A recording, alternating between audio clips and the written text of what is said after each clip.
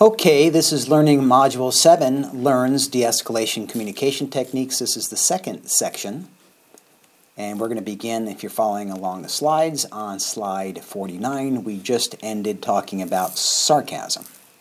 So we'll start on slide number 49.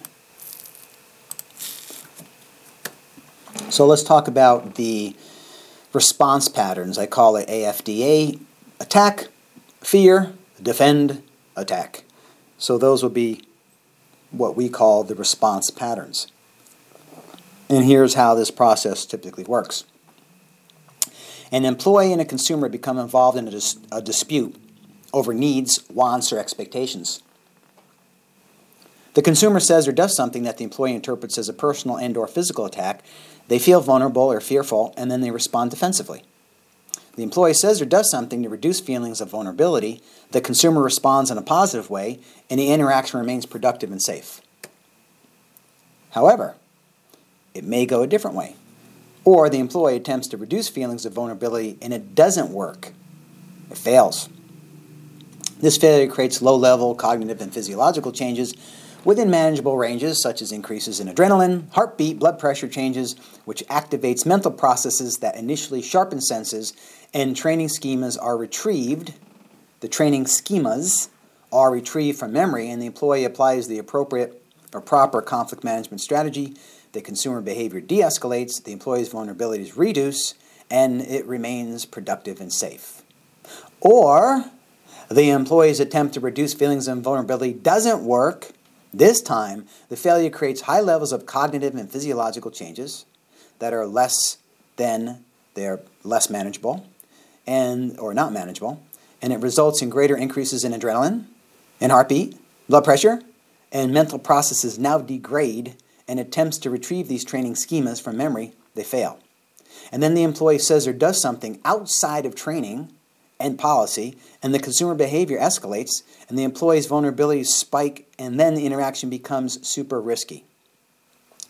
These are some very, very basic defense response patterns, or I call them AFDA patterns. The pathway to violence. The pathway to violence.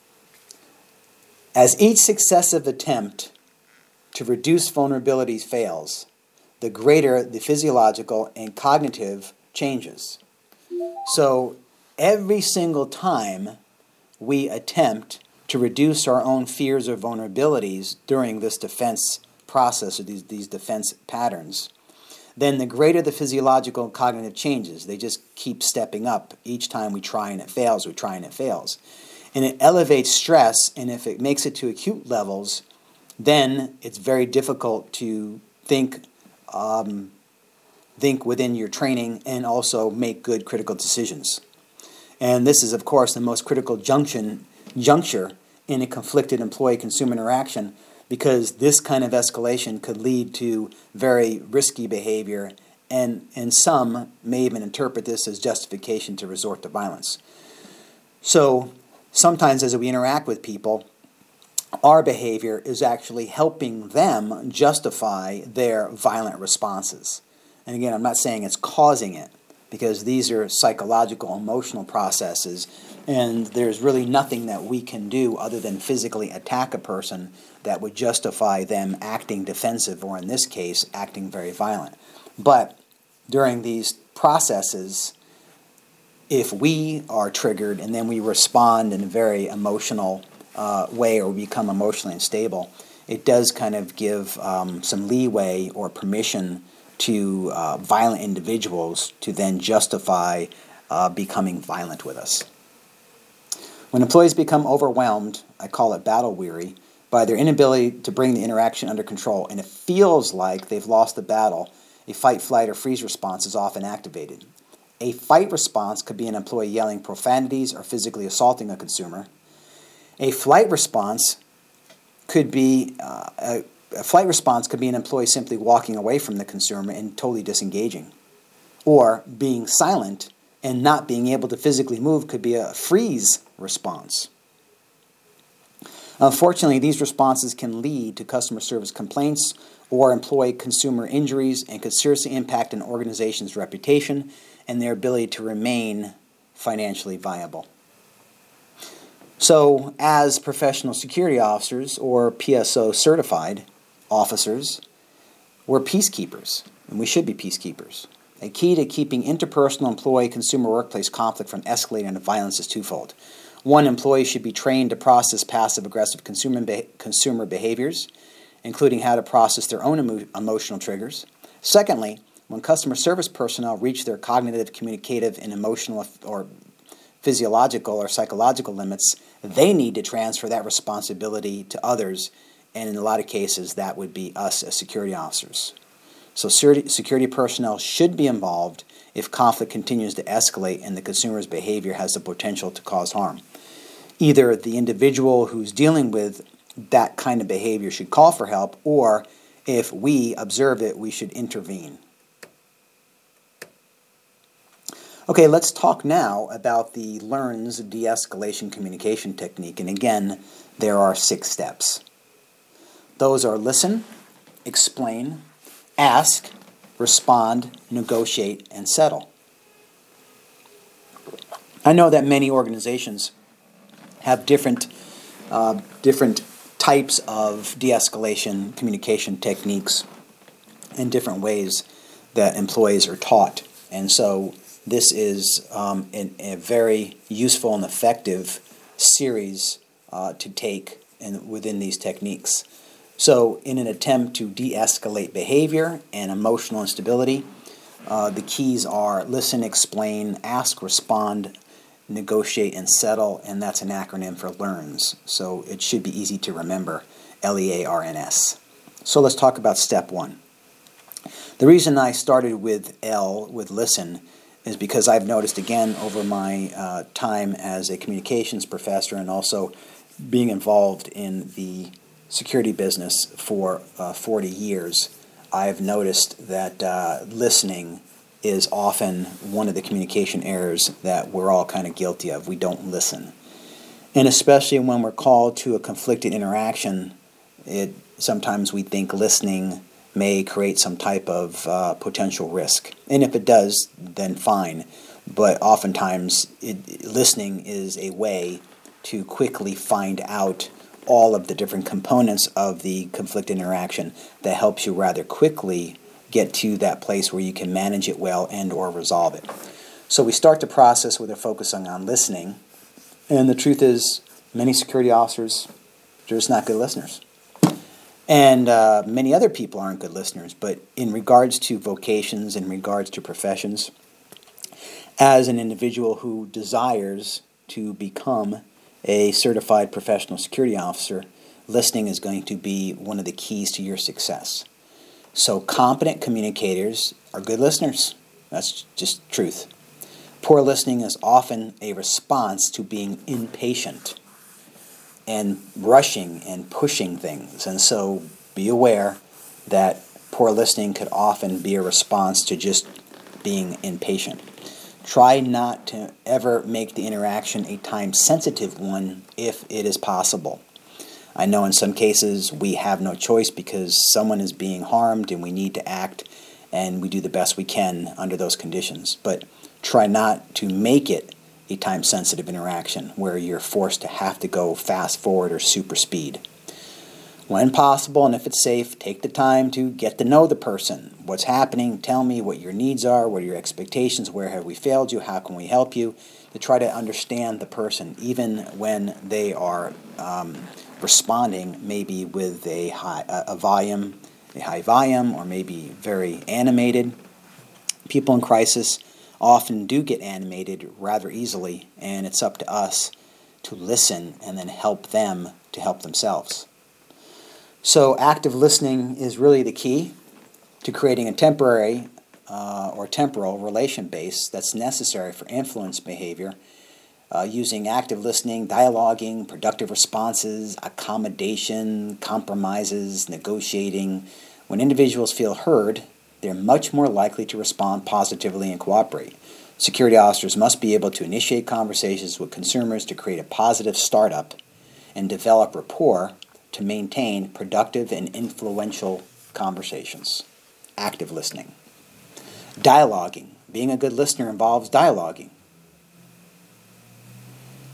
Dialoguing is the casual, informal, but professional banter that's developed between the security officer and individuals when they discuss ways to solve a problem.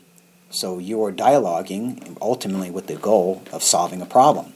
Security officers who can quickly develop credibility and trust with resistant, at least initially resistant individuals, are much more likely to reduce interpersonal tension and keep conflict from escalating, reducing the need to use physical force. Rapport. You should develop rapport with everyone that you come into contact with, but especially people who are a bit animated or in crisis mode or becoming emotionally unstable. Security officers should introduce themselves by their name and the job responsibility and then use good customer service-oriented icebreakers to initiate productive interactions.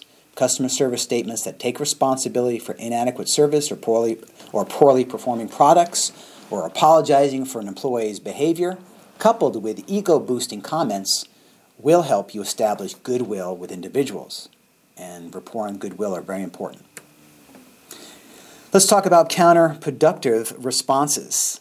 When processing workplace conflicts, security officers often say and do things that are counterproductive and interfere with their interpersonal goals and exacerbate interpersonal tensions and escalate unsafe behaviors, creating what we call a negative startup.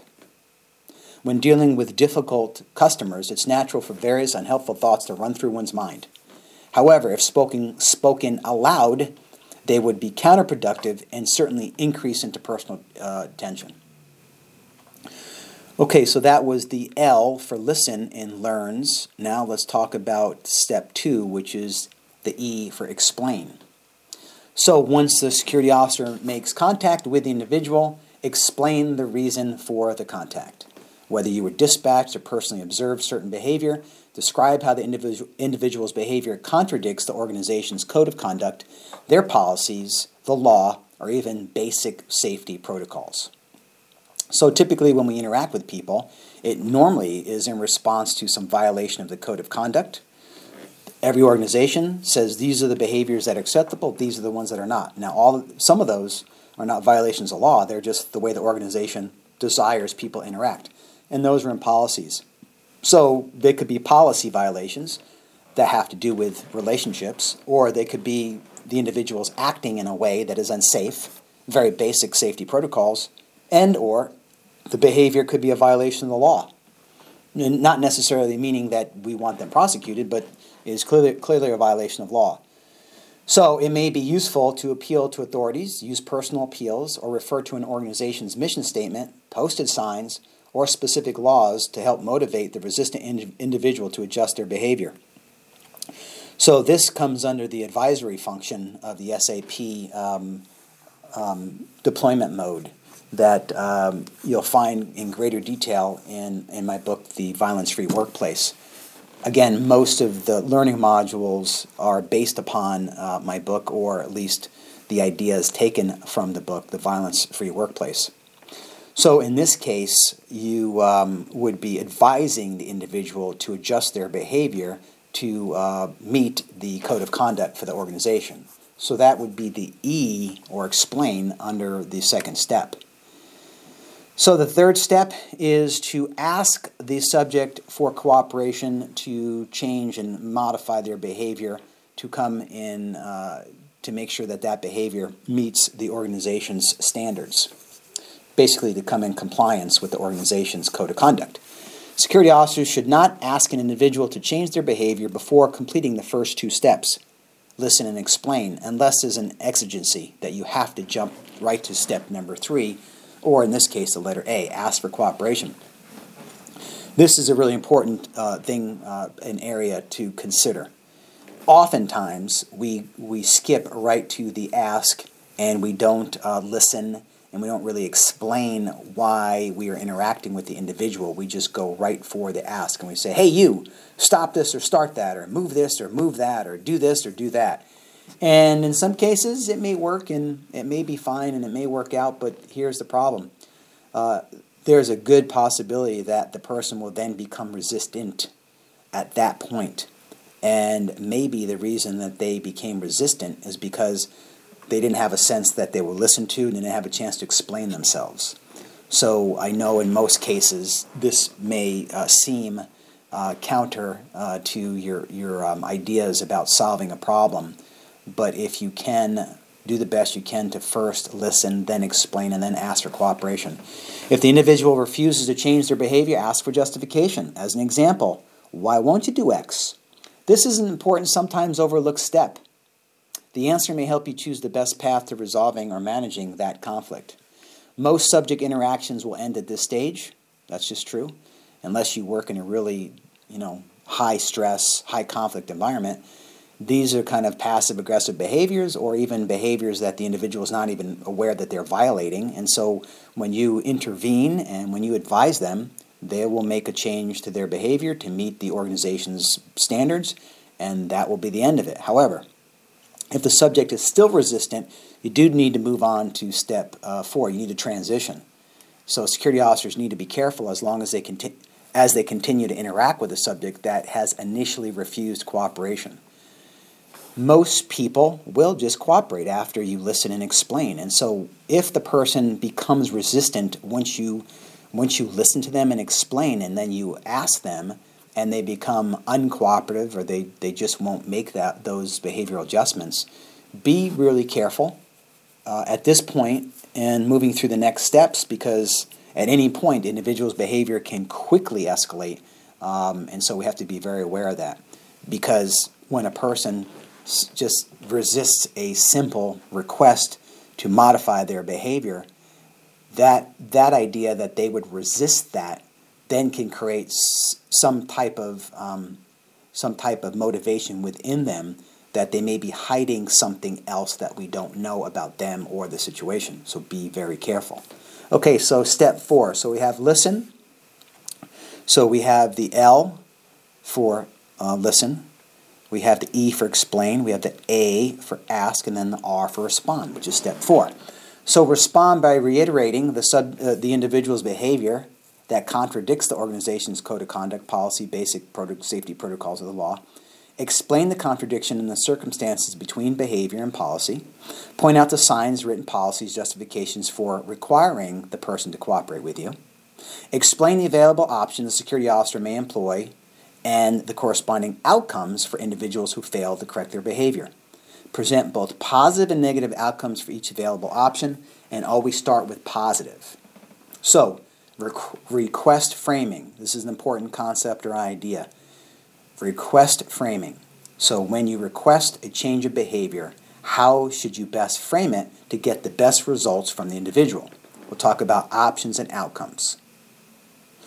When discussing possible outcomes for failing to cooperate, security officers should always start by framing them in the affirmative. Let me give you a few examples. If you move your car, it won't be towed. Okay, so if you move your car, that's very cooperative behavior, and it won't be towed, that's a positive outcome. So we'll talk about behavior and outcome.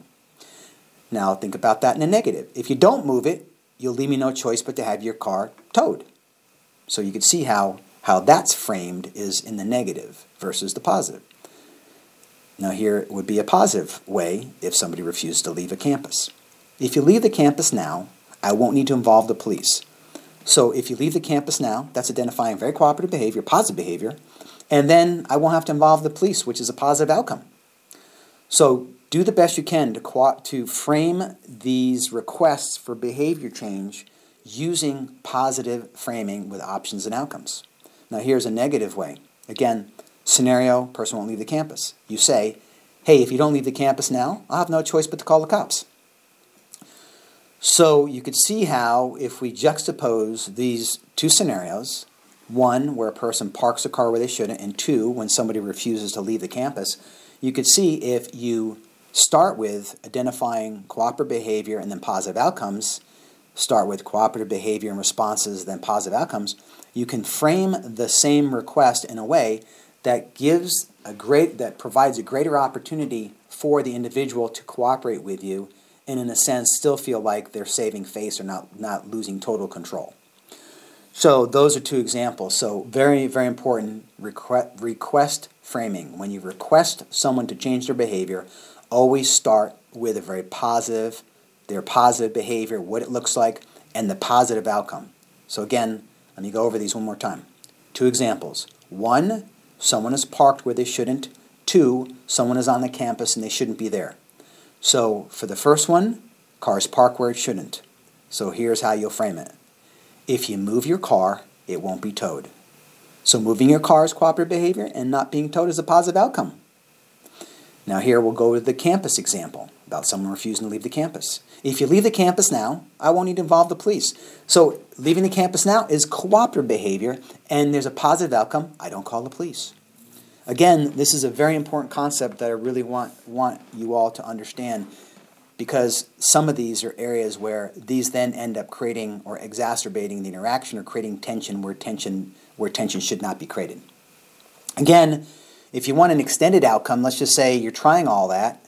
I'll give you an example. Again, we'll go back to a car that's parked where it shouldn't, right? So you could say, look, if you move your vehicle, it won't be towed. You could say, if it's not towed, you won't have to worry about getting a ride home or coming back to pick it up. You won't have to worry about those inconveniences. You could also say you won't have to pay the $300, tow yard fee to get it out of the tow yard.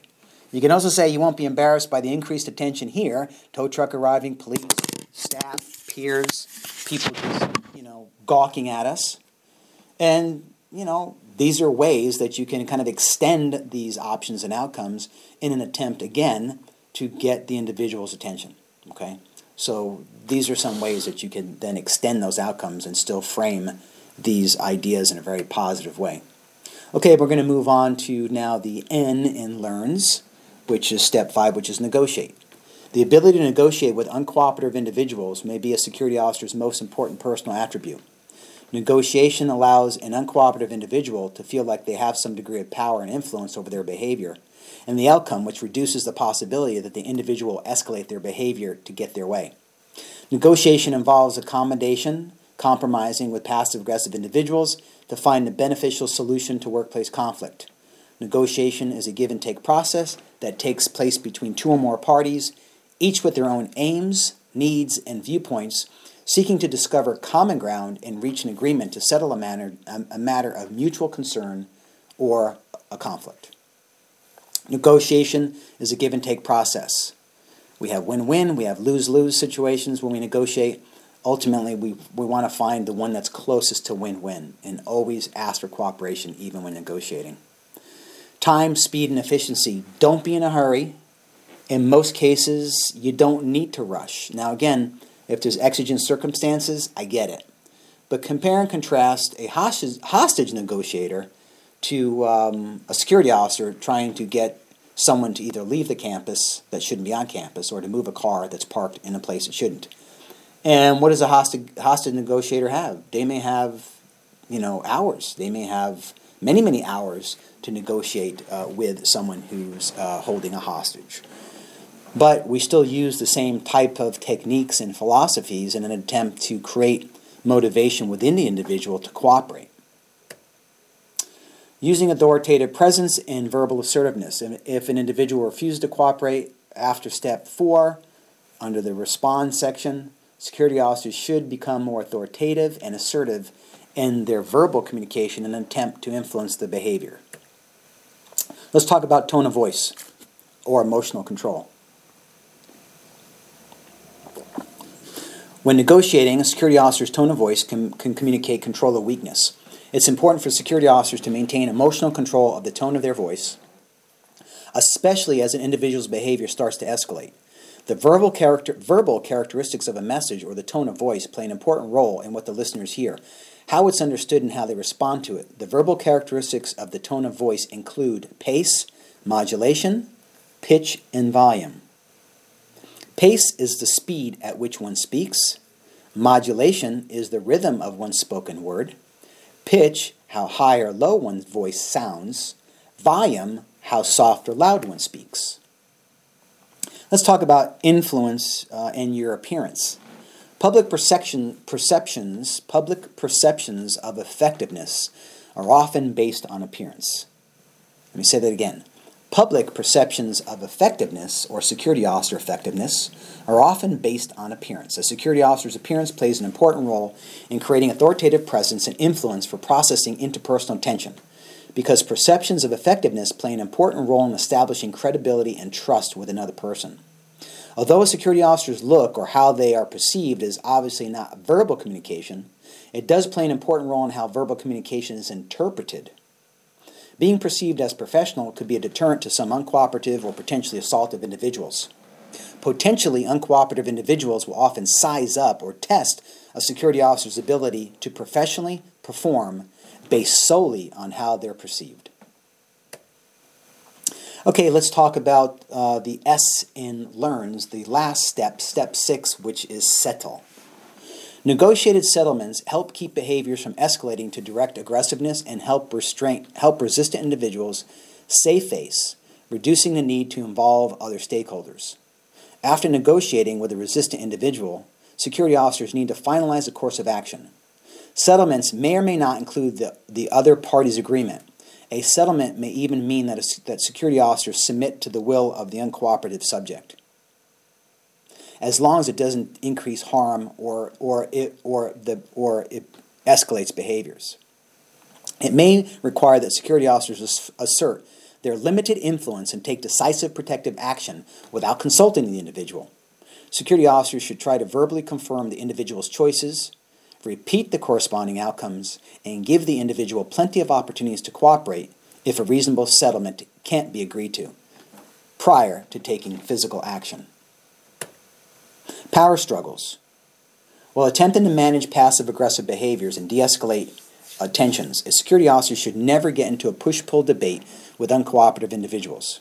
Power struggles can create unsafe conditions for security officers and others in proximity to the conflict.